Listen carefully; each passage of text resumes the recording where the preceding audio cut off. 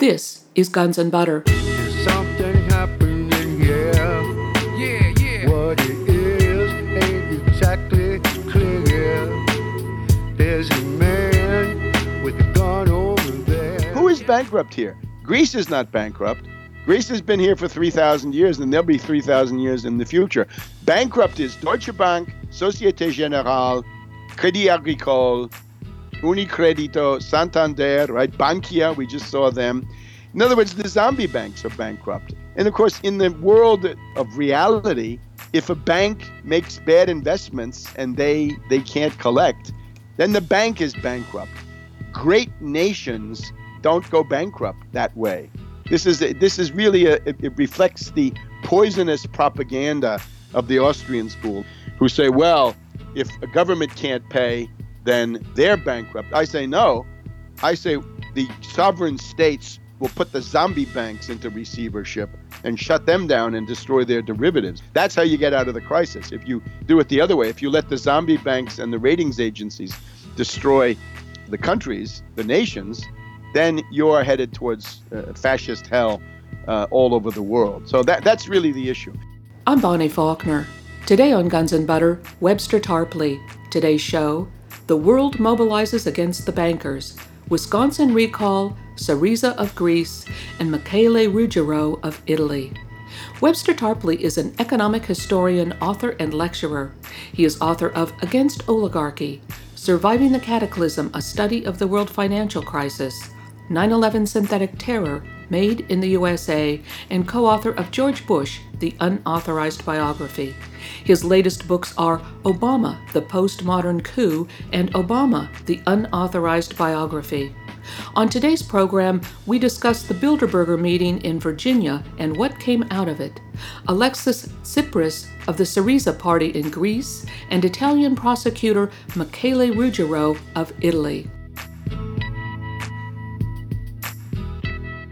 Webster Tarpley, welcome. Thank you very much. Always glad to be with you. The Bilderbergers have been meeting in Virginia, and I understand you've attended, at least outside, for 5 days. What have you found out regarding what has transpired at the meeting? Well, I take it people are familiar with the Bilderberg group. It's feudal oligarchs, crowned heads, right? The Queen of the Netherlands was there. The Prince of Belgium was there. They have military figures from NATO. They have bankers. Ackermann of Deutsche Bank was there. Business leaders, people like this. It's essentially an organization of NATO civil society, and it's high level, although maybe not as high level as people think. It's not really a place where decisions are made, but it's a place where the party line is put out and it's discussed thoroughly so that everybody gets the party line and they can all act in some kind of a concert. So it's a typical network. It goes back to Prince Bernhard of Holland. He was, of course, a Nazi, an official member of the SA and the SS, but nevertheless could be the prince consort of the Queen of the Netherlands. And he's the father of the current queen who comes to these things. Anyway, the lore of Bilderberg is widely available. We don't need to go through this right now. But the question is, what did they want to do with this particular meeting? They're always interested in the question of power in the United States. Obama, as I pointed out 4 years ago now in my two books, Obama, the Postmodern Coup, and Barack H. Obama, the Unauthorized Biography, Obama is simply a creation of the Bilderberg Group and its somewhat broader branch or satellite organization, the Trilateral Commission. And my thesis, as you can read in those two books, was that Obama was picked up by Brzezinski, Zbigniew Brzezinski, top trilateral guy, top aide to David Rockefeller.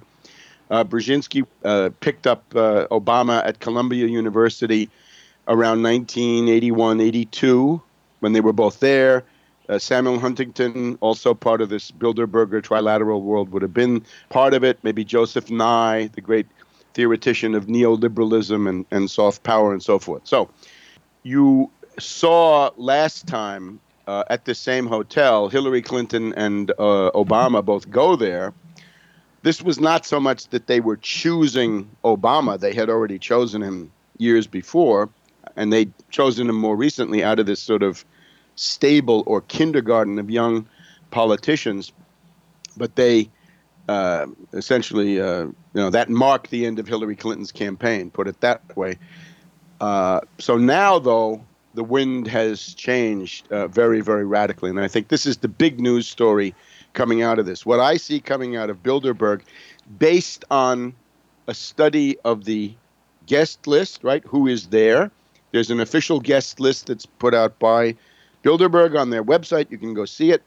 Plus other reports that I've gotten from people who have or claim to have inside sources. The inside sources say, for example, that although Zbigniew Brzezinski was not on the list, he was actually there, that Bill Gates, although not on the list, was actually there, and so on down the line. The point being, what they have decided is the Carterization of Obama, that they've decided to do with Obama, as I predicted really 4 years ago. They would use him to wreck this critical moment, this critical mass upsurge that we had with the anti-war movement, the impeachment movement, the 9/11 truth movement, and then on top of that, the banking crisis and a huge growth in class consciousness on this part of the American people. They needed a puppet president to go in and wreck that moment. In other words, to make sure that there would be no FDR, there would be no 100 days, there would be no profound reform of the system. There would be nobody in the White House who would even dream of breaking the power of finance capital over the United States. So Obama has done that. He has wrecked the moment. He has aborted these potentials that come not very frequently, although they may still be around. They may be coming back again. We don't know. There's certainly someday they will. Anyway, Obama on his way out. And what they seem to want is Romney and Mitch Daniels. Romney, of course, the candidate of Wall Street, an asset stripper, a hedge fund hyena, a man who has amassed fantastic wealth based on the fact that he has this tax loophole that they all use, which is the carried interest provision. If you're a hedge fund hyena or an asset stripper or a leveraged buyout operative doing hostile takeovers, corporate raider, and so forth, vulture capitalist, you can claim all of your money, not as income like the rest of us, right?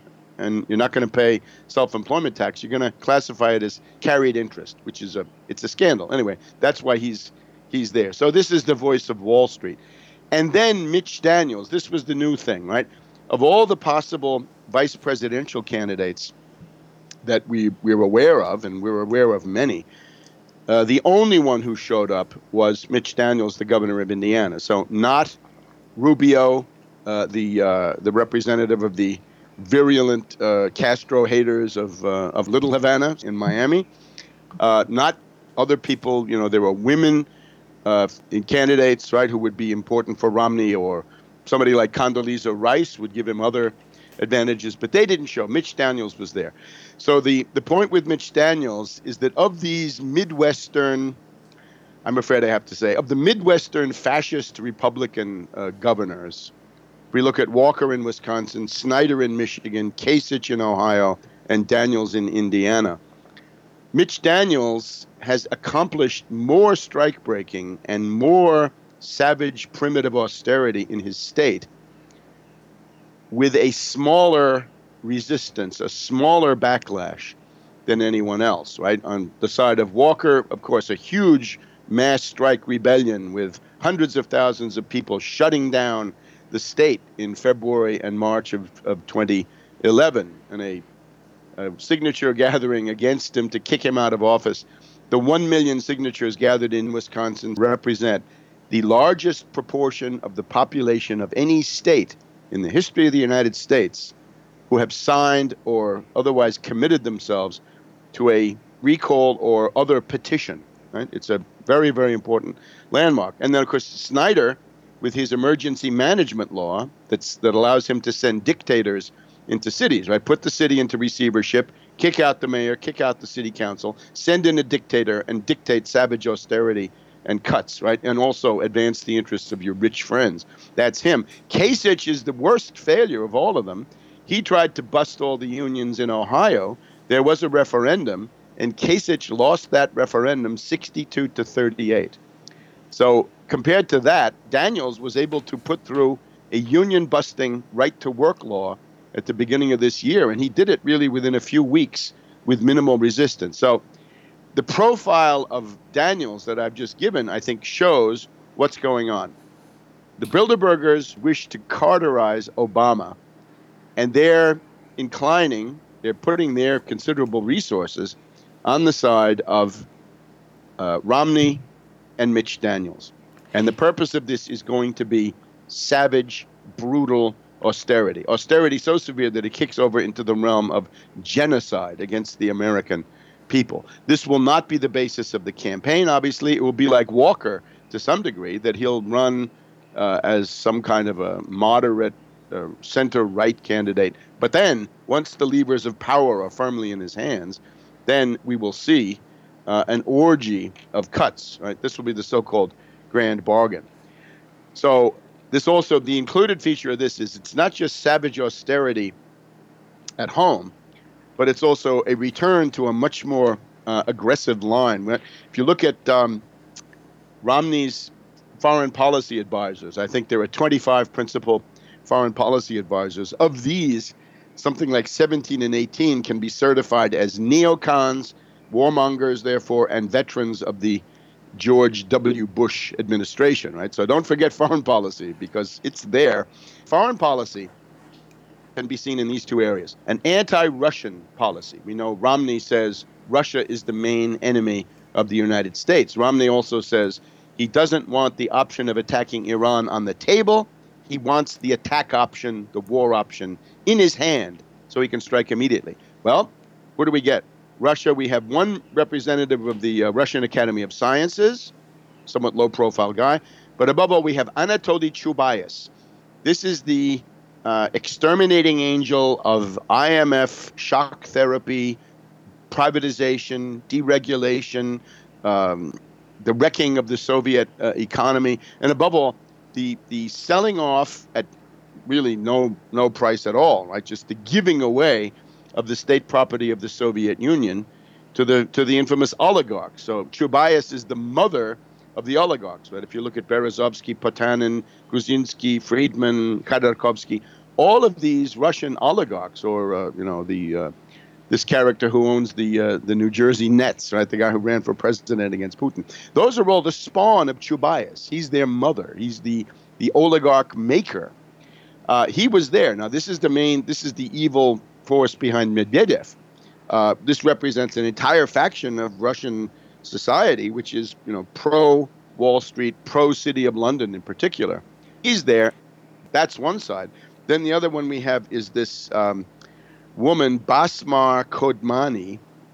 She represented the Syrian National Council. So this is the political front group of the NATO death squads in Syria. Basmar Kodmani was there. There are pictures of her in the London Guardian and elsewhere. She is a 7-year veteran of the Rockefeller Foundation. She is a professor at the University of Paris, and she is also part of the French National Research Authority, right? The Conseil National de la Recherche Scientifique, CNRS. So this is redolent of NATO. These are the people who plan and carry out color revolutions. They couldn't invite, the Al-Qaeda killers, who actually are the main force, but this is sort of the presentable, publicly, presentable face of this thing. So there's the package. Carterize Obama, bring in Romney Daniels, sharp turn towards fascist economics, super austerity, crush the labor movement, crush all resistance, use authoritarian and even totalitarian measures, and then hard line on Russia, hard line on Syria, and beyond. I'm speaking with economic historian and author Webster Tarpley. Today's show, The World Mobilizes Against the Bankers, Wisconsin Recall, Syriza Party of Greece, and Michele Ruggiero of Italy. I'm Bonnie Faulkner. This is Guns and Butter. And so all of these people that you have mentioned were at the Bilderberg meeting this year. Now, What is your assessment of the recent blockbuster New York Times article on Obama and these meetings Tuesday morning for him to personally pick out targets for drones for killing? Well, I think that's a very good point, because this is where we have to see if it's true. In other words, in order to figure out what's going on in Bilderberg, you've got to get the big picture, and you've somehow got to put together the big picture together with the guest list and the few little leaks that you get.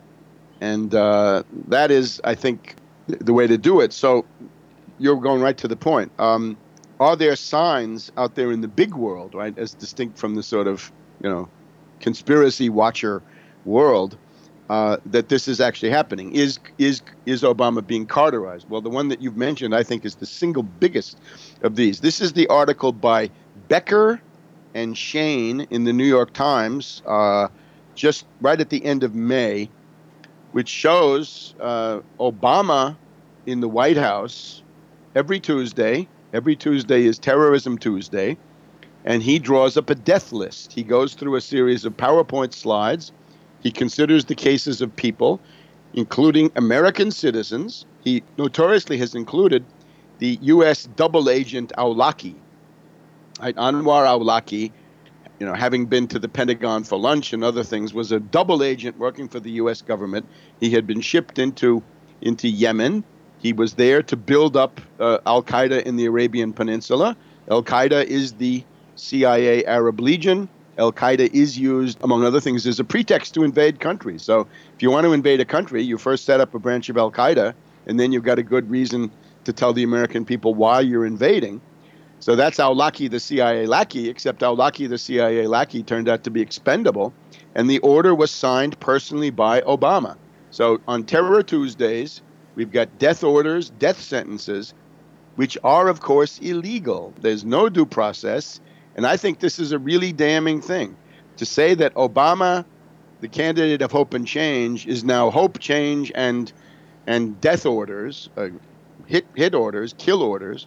The kill list is the relevant thing. They maintain a kill list of victims, and then they have to evaluate, are they that important, are they worth it, and all the rest of it. Now, this has been a topic, just to give you an example, if you happen to be watching MSNBC, right, the Immelt or GE channel on Saturday morning. This is a channel that was totally devoted to the cult of Obama 4 years ago, right, with Chris Matthews and the thrill traveling up his leg. What you had now is Chris Hayes of the Nation, right, a very dubious publication, with some other people from the civil liberties side and Colonel Jacobs of the military. And they're discussing how Obama is carrying out murder. And Jeremy Scahill of The Nation, in this case, says, yes, Obama is carrying out murder. Now, these are the people who were the high priests of the cult of Obama 4 years ago. But you can see something has changed. If you didn't read the New York Times, then maybe you saw it on MSNBC. I'm just also looking. There are a couple of books about this, which are, I think, also very relevant. Another important anti-Obama step is the publication of this book, Kill or Capture, by Daniel Klaidman. He was on CBS Face the Nation this past Sunday. And this is about the drone war, Obama selecting targets to assassinate, really committing crimes, I would say, from the point of view of traditional U.S. law. It's also important that in the course of this, the allegation is made that Obama's campaign people, right, the campaign manager from Chicago, David Axelrod, reputedly a direct descendant of Leon Trotsky of the Bolshevik Party, right, the number 2 to Lenin in 1917, that this same Axelrod, representing the egregiously political side of the Obama machine, has been present in the room when the death and assassination decisions have been made, which calls up the idea that the assassinations are politically motivated, as well as a product of national security consideration. The idea, therefore, is you've got a pattern of events going on. I'll give you another pattern. We have Obama attempting to run a campaign on the fact that Romney is indeed an asset stripper, hedge fund hyena, corporate raider, vulture capitalist, and so forth. Right? And this is a true critique. Obviously, Obama, having turned the government over to these people, has very little moral authority, but still the charges are true. But then we get this interesting pattern. Bill Clinton, who was a great barometer of ruling class thinking because that's what he represents, Mayor Cory Booker of Newark, New Jersey, and Governor Deval Patrick of Massachusetts all come forward and say, horrors, Obama, you should stop criticizing these wonderful hedge fund hyenas and asset strippers and corporate raiders because they are the essence of what makes America great. It's a tremendous embarrassment for the Obama White House, right? What is he supposed to run on if not the demonization of Romney? What is any campaign except the demonization? And, of course, this had come out of the Republican primaries, right? Governor Rick Perry of Texas and former Speaker Newt Gingrich had attacked Romney in the Republican primary in South Carolina, not exactly left liberal heaven, with precisely these charges. So the charges are real. There's a real question there. But now we have these top Democrats saying, Obama, you can't do that. Well, that's like saying, Obama, pack up, get out and leave. We also have Bob Shrum, another dubious individual. This is the famous, serial loser of the Democratic Party, right? Never won a presidential election going back to the Carter re-election campaign, I believe, of 1980.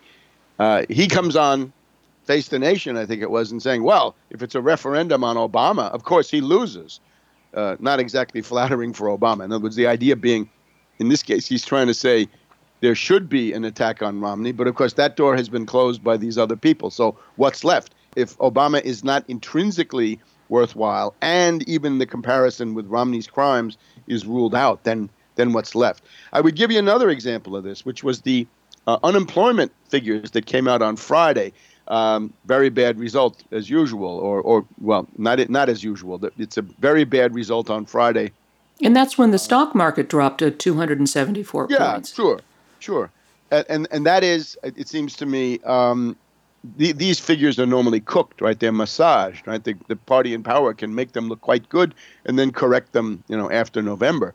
But this time it was, not only was the May result bad, but the April result, which had been considered anemic at 120,000 new jobs, was then cut in half approximately. So all of these signs, and we could go through them, indicate the networks are putting out the line. The whole situation is beginning to shift in the way that the Bilderbergers want. Now, the Bilderbergers are not omnipotent.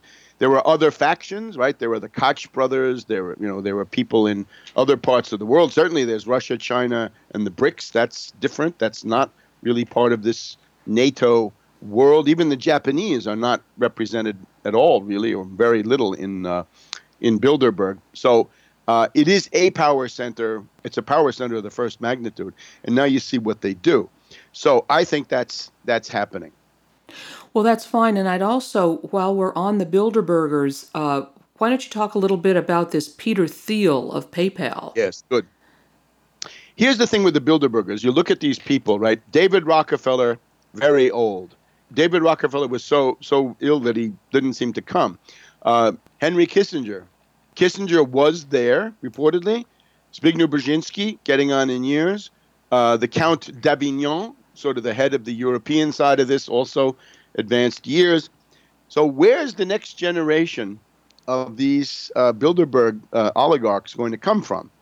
And the idea is it's the young wolves. It's the young cyber speculators, right? The people for whom derivatives and the internet are as, self-explanatory as daily bread. In other words, they're just the facts of life. They have this guy, Eric Schmidt of Google. They have some others, but I would point in particular to Peter Thiel, Thiel.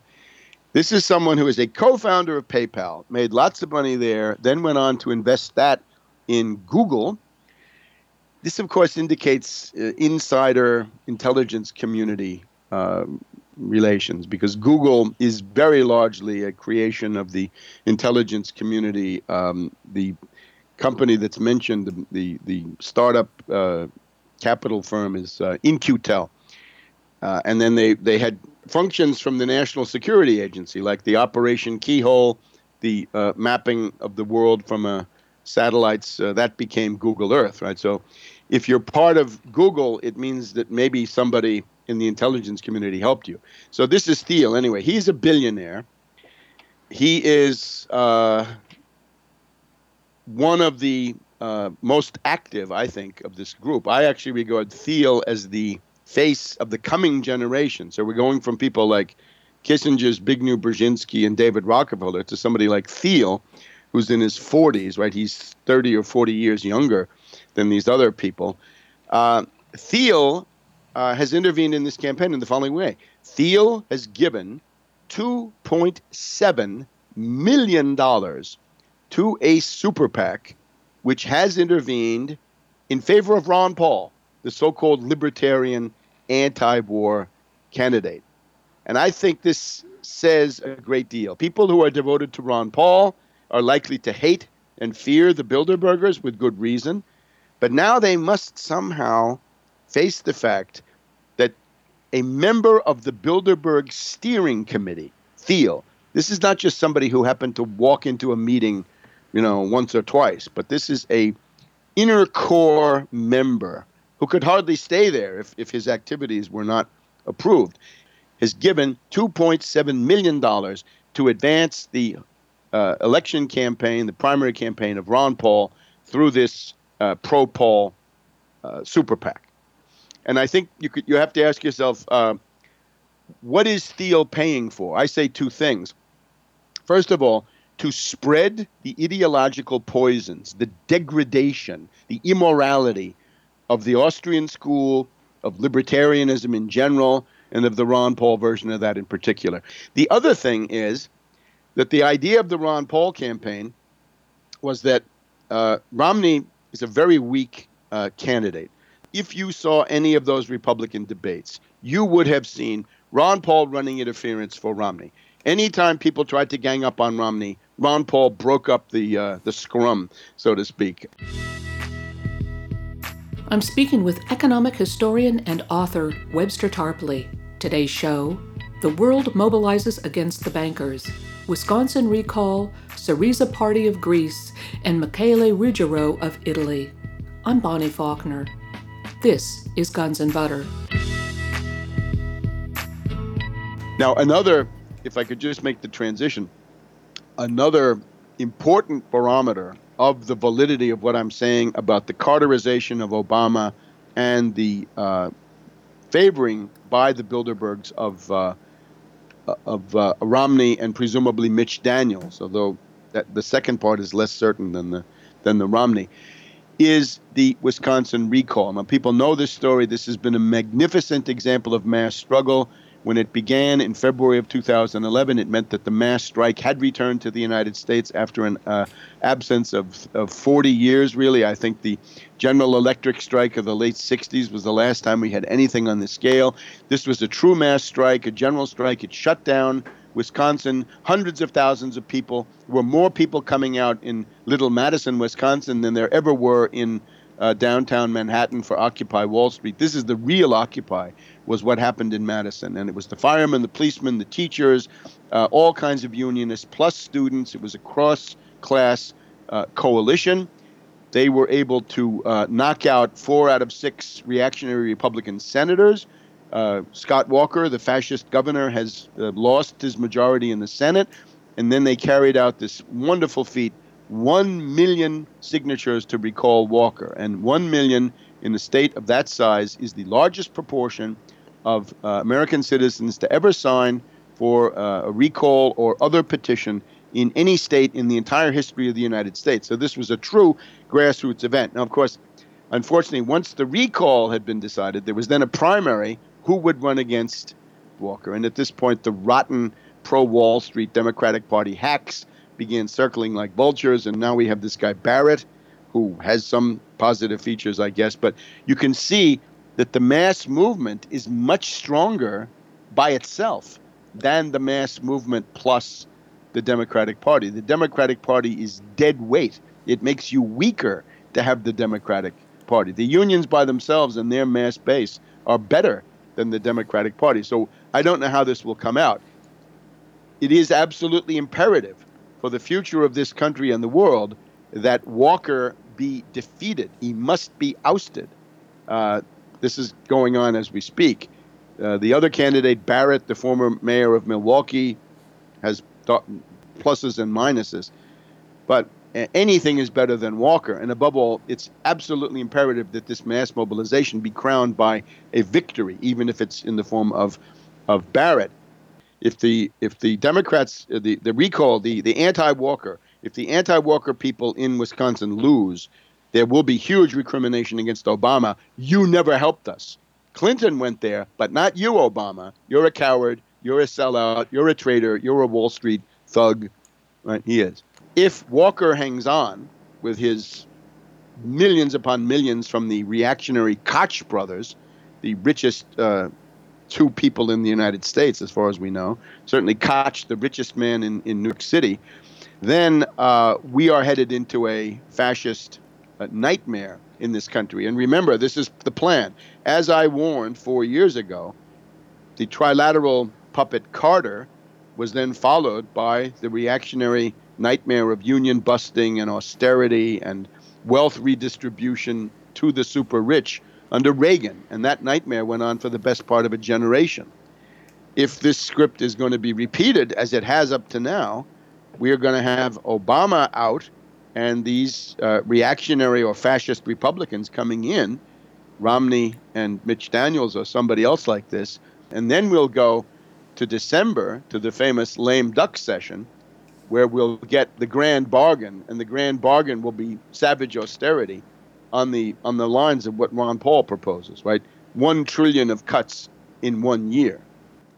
What is the answer to what is happening globally with the push for austerity? What's going on in Europe? Now, I'm reading about bank runs, particularly in Greece. People are shifting their money out of some of these countries that are in trouble. What's your take on the political situation in Greece? Well, first of all, the stuff about the bank runs in Greece, this is panic mongering done by Anglo-American dollar or pound supporters to try to attack the euro. They're trying to literally spread panic. They're trying to provoke panic. People are taking their money out of bank accounts in Greece for one reason. They're broke, they're unemployed, and their social safety net has been cut practically to nothing. So they're taking money out of the bank to buy food. That's the bank panic in Greece in a nutshell. The entire approach of the Western establishment, right, Europe and the U.S., to Greece is demonize the Syriza party of Alexis Tsipras, try to provoke mass panic and defeat them, and then take it from there. So don't be caught up in that. That is a fraud. Libertarians love to repeat such things, right? This is where libertarians show their true class nature, right? That they are literally aligned. They are useful idiots and dupes for these top-level financiers. But let's take a step back. If you don't want the United States to go into a reactionary nightmare, we have big problems because we have no viable presidential candidate that I can see, right? You might be able to get some bang for the buck out of the Green Party as a protest vote or something like this. But in terms of a real programmatic solution to this depression crisis here in the U.S., and we've even got Paul Krugman admitting that we have a depression, we won't have a very easy time solving that through the presidential route. So the answer is mass struggle. People ask me, well, if Ron Paul is not the second coming of Jesus Christ, who should I vote for? I would say the first thing to do is get out of your passive approach to politics. Get out of the idea that you're a consumer and you sit there waiting for something to be dished up to you as a presidential campaign. In those places where there has been mass struggle, Wisconsin, Michigan, Ohio, Indiana to some extent, there's struggle going on in California around many issues, the cost of the tuition. There's a huge struggle in Quebec, Canada, about tuition payments. You've got to orient yourself towards mass struggle. Now, in what form? Occupy Wall Street was largely hijacked and wrecked by a group of anarchists who were part of this Adbusters Foundation of Vancouver, British Columbia.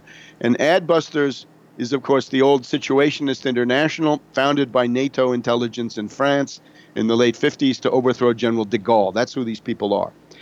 They are anarchist wreckers. We just had them on with Assange, right, on Russia Today.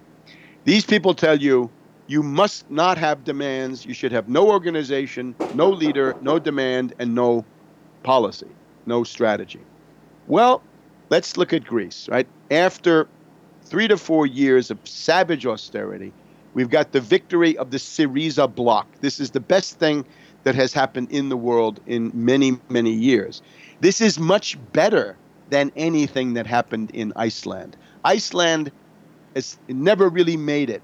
They never knocked out the social democratic prime minister who was a tool of the banks.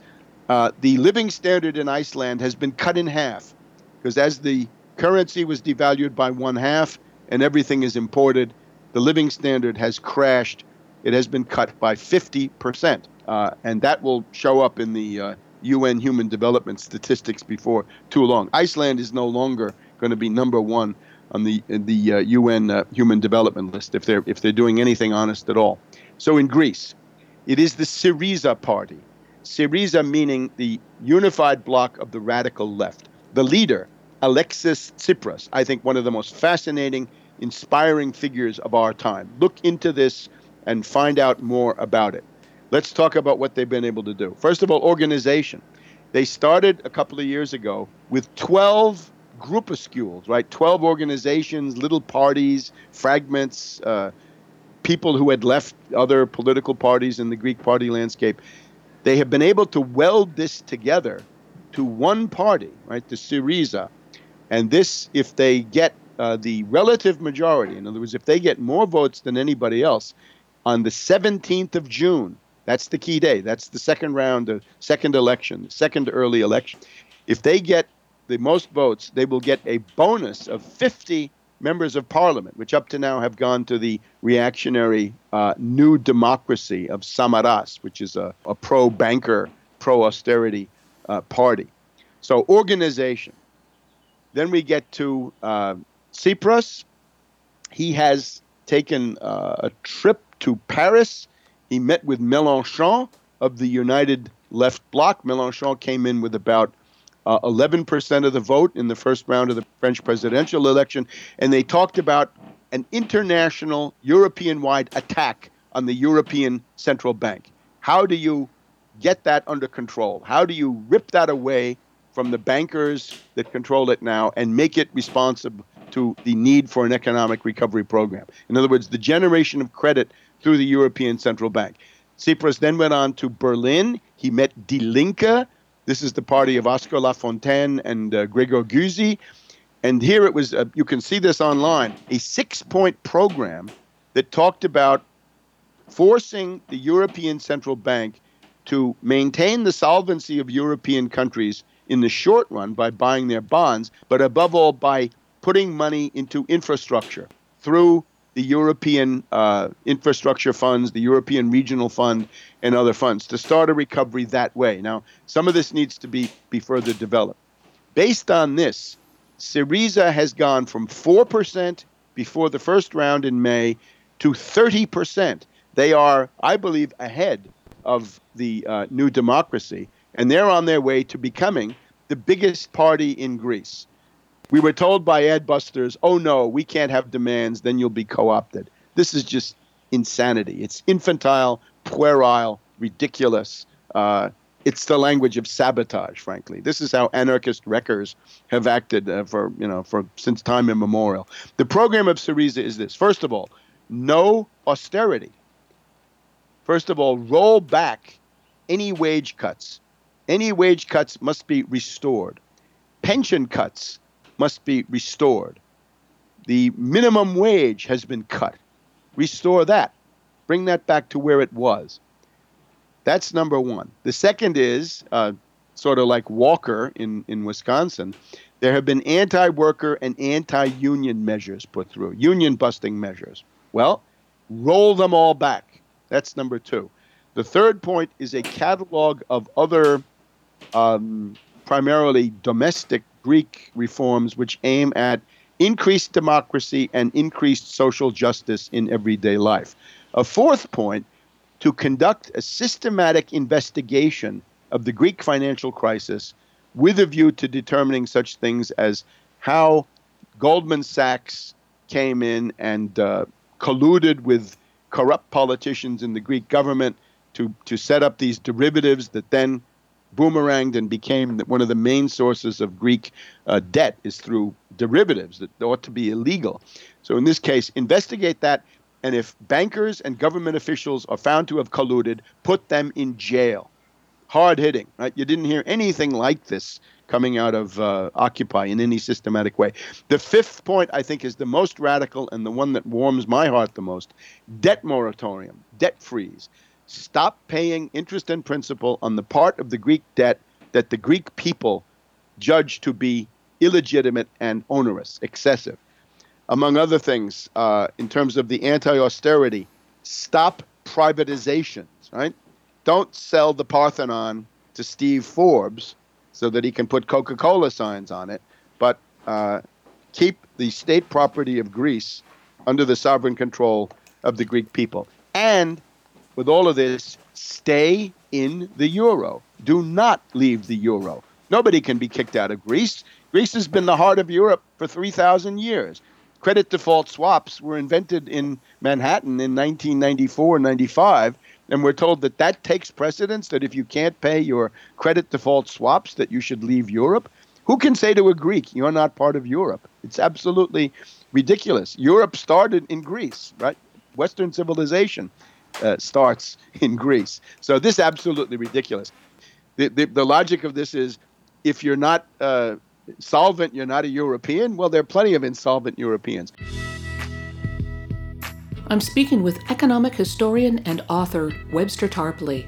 Today's show, The World Mobilizes Against the Bankers, Wisconsin Recall, Syriza Party of Greece, and Michele Ruggiero of Italy. I'm Bonnie Faulkner. This is Guns and Butter.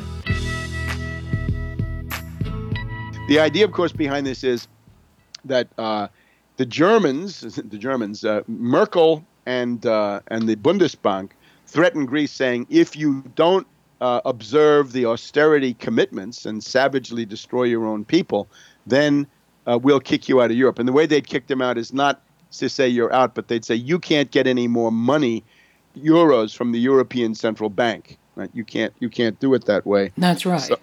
So the problem with that is, who is bankrupt here? Greece is not bankrupt. Greece has been here for 3,000 years, and there'll be 3,000 years in the future. Bankrupt is Deutsche Bank, Société Générale, Crédit Agricole, Unicredito, Santander, right? Bankia, we just saw them. In other words, the zombie banks are bankrupt. And of course, in the world of reality, if a bank makes bad investments and they can't collect, then the bank is bankrupt. Great nations don't go bankrupt that way. This is really it reflects the poisonous propaganda of the Austrian school, of the Ron Pauls of the universe, who say, well, if a government can't pay, then they're bankrupt. I say no. I say the sovereign states will put the zombie banks into receivership and shut them down and destroy their derivatives. That's how you get out of the crisis. If you do it the other way, if you let the zombie banks and the ratings agencies destroy their the countries, the nations, then you're headed towards fascist hell all over the world. So that's really the issue. Tsipras, I think, is an extraordinary individual. He was on television in Athens the other night for 3 hours, deflecting people. Some people saying, you're too radical. Others, KKE communists typically, you're not radical enough. It's moderate. And he's essentially saying, I can solve your problems. I will raise your wages. I will fix the minimum wage. I will roll back these austerity cuts. And of course, the problem with the Greek debt It can't be paid. It's a physical impossibility. It can't be done in this universe. You could kill everybody in Greece in a concentration camp, which is what these bankers seem to want. You still wouldn't pay the debt. So far, we've had a cut of about 25% in the Greek standard of living. When they started with this, the debt was about 120 to 130% of GDP, total debt. And now it's 170%. What this shows is austerity does not work, even in its own terms. You cut the budget this year, the deficit will be bigger next year. It's counterintuitive for dummies, but that's economic reality. Sovereign states are not the same as the kitchen table discussion about the family budget. Are you saying that the Syriza party in Greece is proposing to accomplish its platform while remaining in the euro? Absolutely. Within the euro? Yes, and that's what Syriza was doing. When Tsipras went to Paris and met Mélenchon and to Berlin to meet Die Linke, that's the beginning of what you absolutely need, which is a continent-wide European front to take over the European Central Bank, to roll back austerity, to battle the bankers, and to ultimately break the power of finance capital. And with the presence of Tsipras, all of these fakers, right, these anarchist lunatics that had taken over Occupy Wall Street and similar things, they are swept aside. They're irrelevant. They have nothing to say. They failed. What do we have to show for the Occupy? The Tea Party got 70 or 80 members of the House, 5 or 6 senators. The Tea Party got on the map. They took a piece of power. What do we have to show for Occupy? Basically nothing. They say, oh, we changed the conversation. Yeah, you change. It's always changing. And you changed it for a while, and now it changed back. Where are you now? You see, the entire universe of bankers is absolutely terrified. They hate and fear Syriza, and this ought to tell you this is the model to imitate. Nobody else, not the Indignados. They didn't do it. It's Syriza of Greece with program, leadership, a strategy, and an organization. That's what that shows us. Well, yes, but in order to accomplish what they're proposing, like you say, they would have to take over the European Central Bank. Right, but look, you can do this. You've got what they've already understood. You have the blackmail power. In other words, you have the debt bomb in your pocket. In other words, you can say, if I decide that Deutsche Bank is bankrupt, it is bankrupt. So you better be reasonable, Merkel. That's the fact, right? This is what the Latin Americans learned in the early 80s, right? La bomba da deuda. The idea being that if a country like Greece owes these sums to these European zombie banks, that's your margin of leverage right there. So you have to say to Merkel, you are on your way out. You know, you look at the results in North Rhine-Westphalia, in the Ruhr, in Schleswig-Holstein, you're on your way out. And if we decide, if you kick us out of the European Union, we will pay not one penny ever to Deutsche Bank. And then you will be left to worry about the bankruptcy of Deutsche Bank. Right? So if you want to have an orderly process, we're your partners. But if you want to do unilateral authoritarian stuff, then you will be left holding the bag. And you, Hollande. When Tsipras went to Paris, he called Hollande Hollandreu. Hollandreu meaning Hollande, the socialist, reminds me of Papandreou of Greece, right? The Second International guy who superintended the first phase of the austerity. Remember, the basic thing here is the Anglo-Americans wish to destroy the euro. But here's now somebody who says, I'm staying in the euro, I'm asserting the validity of Europe, but not the Europe of the banking cartels and the reactionaries, not the neoliberal Europe of these Eurogarchs and Eurocrats on the Brussels Commission. The Europe of the people, the Europe of the fatherlands, the Europe of economic development. And he's got a program, a 5-point program. And that has now been joined by Die Linke of Germany. I think this is a triumph. This is what's happening. This is the most exciting story in the world. Now who is Die Linke in Germany? It's a left-wing party, right? They get, they have ups and downs, 5, 10, 15% different times, right? Stuff like this. It's a left party. It's the left opposition. It's a lot of people left over from the DDR and then the radical trade unionists of West Germany, and it has a certain validity. This is only a first step, but this is the first time that anybody has done this, right? What Tsipras has done. He's gone from Paris to Berlin. Now, obviously, you need Italy, you need Spain, you need these other places, but this is something that's going on. This is realistic. This is understandable. This is not the blather of, oh, we're going to have a hippie commune in Zuccotti Park, and that's the answer, and we're going to essentially take over the world with our hippie commune. You see where that leads you. This is a serious, class-based, programmatic alternative that's realistic, that working people can understand, and they're voting for it. And I believe that there's every reason to think that Syriza will come out as the number one party in Greece on the 17th of June, that the PASOK, the socialists, will be swept away. There's a party of people who have left the New Democracy who I think will be available for a coalition on an anti-austerity platform. Otherwise, the struggle will continue, and the struggle will continue until somebody implements a program to lead Greece out of this crisis. You're in a bottomless depression. So there's no surcease. It will not relent until you defeat the depression. And this is now the best chance we have. Let me point out, though, in Italy, we have a parallel development, which I think is absolutely critical. I'm just in the process of trying to get the indictment. We're now talking about Michele Ruggiero. Michele Ruggiero, Ruggiero. He is an investigating judge of Trani, Trani. This is in the boot, the heel of the Italian boot, near Bari, slightly north of Bari. So it's looking out over the Adriatic, looking over towards Greece. He has been investigating the activities of the credit rating agencies, Fitch, Moody's, Standard & Poor's. And last week, he issued what amounts to an indictment of Standard & Poor's. He has indicted Standard & Poor's and 4 or 5 individuals. And the idea is that they have issued false and tendentious credit rating information about Italian government bonds and Italian banks. And that, above all, they have done this as an act of economic warfare to destabilize Italy. And I believe he has hit the bullseye with this indictment. Nowhere in the world do we have somebody of this intelligence and this courage when it comes to an actual law enforcement officer, right? Somebody who represents the power of the government for self-defense, right? We're in southern Italy.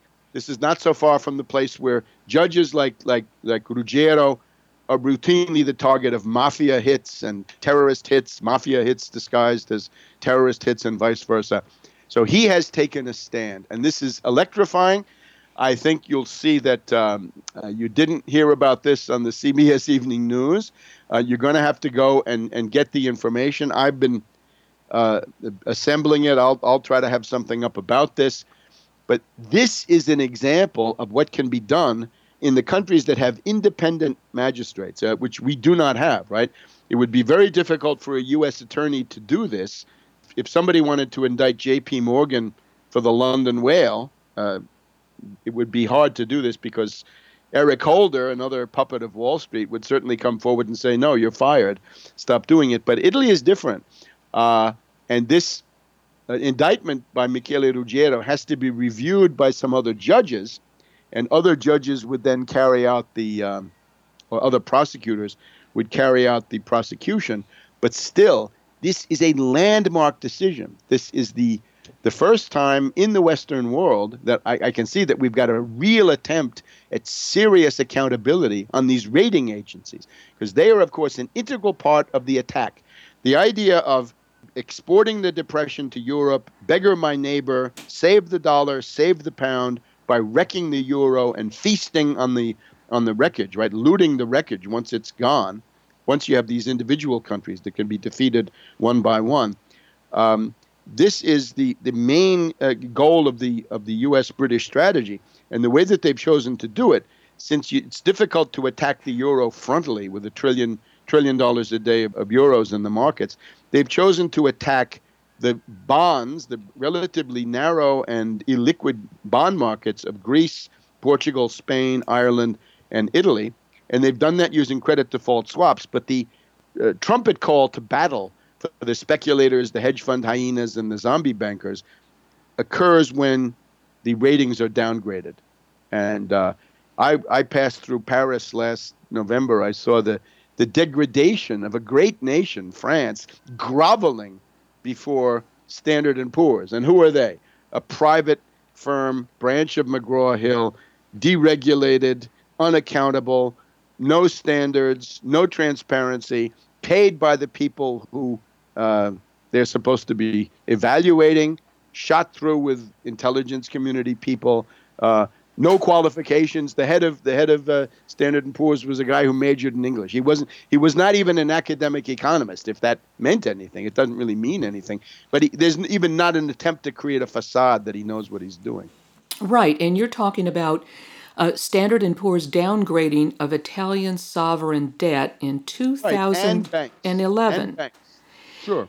And it says, I read that the counts of the indictment are, quote, multiply aggravated and sustained manipulation of the financial market. Right. With the goal of destabilizing the country. In other words, it's political, and that's exactly what it is. So this is, again, it is a masterpiece. It's a tremendous analysis. I should mention that Ruggiero wanted some American experts to go there and testify. He submitted a request through the Italian Justice Ministry in Rome to the U.S. Department of Justice under Eric Holder. And he wanted Paul Krugman, he wanted Mary Shapiro of the Securities and Exchange Commission, and he wanted yours truly, Webster G. Tarpley, to testify as expert witnesses. And the Holder Department of Justice said, no, you want to put people on trial for their opinions. We won't help you in the least. And they did not even inform the people, not Krugman, not me, not anybody, of the fact that this request had been made. I read about it in the Italian papers somewhat later. Webster Tarpley, thank you very much. Thank you very much, and it's always a pleasure to talk to your listeners, who I think are one of the most important constituencies that we have. There's something happening, yeah. What it is ain't exactly clear. There's a man with a gun over there. I've been speaking with Webster Tarpley. Today's show has been The World Mobilizes Against the Bankers, Wisconsin Recall, Syriza Party of Greece, and Michele Ruggiero of Italy.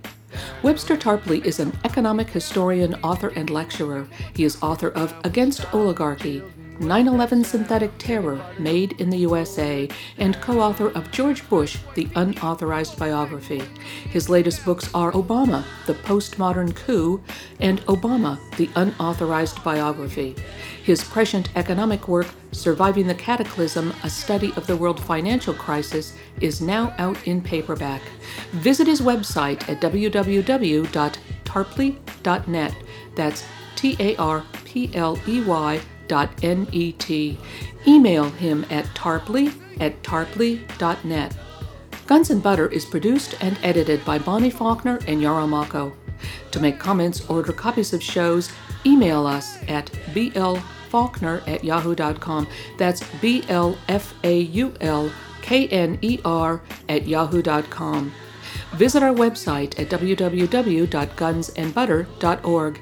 That's GUNSANDBUTTER.org.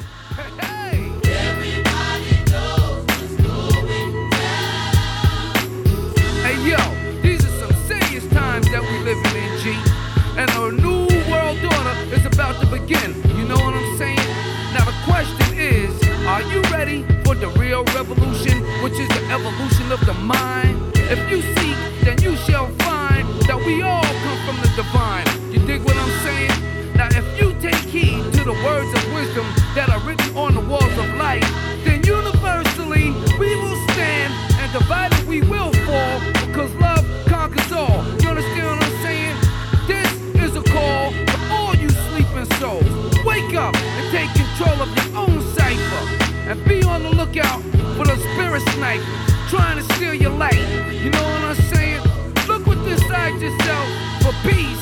Give thanks, live life, and release. You dig me? You got me?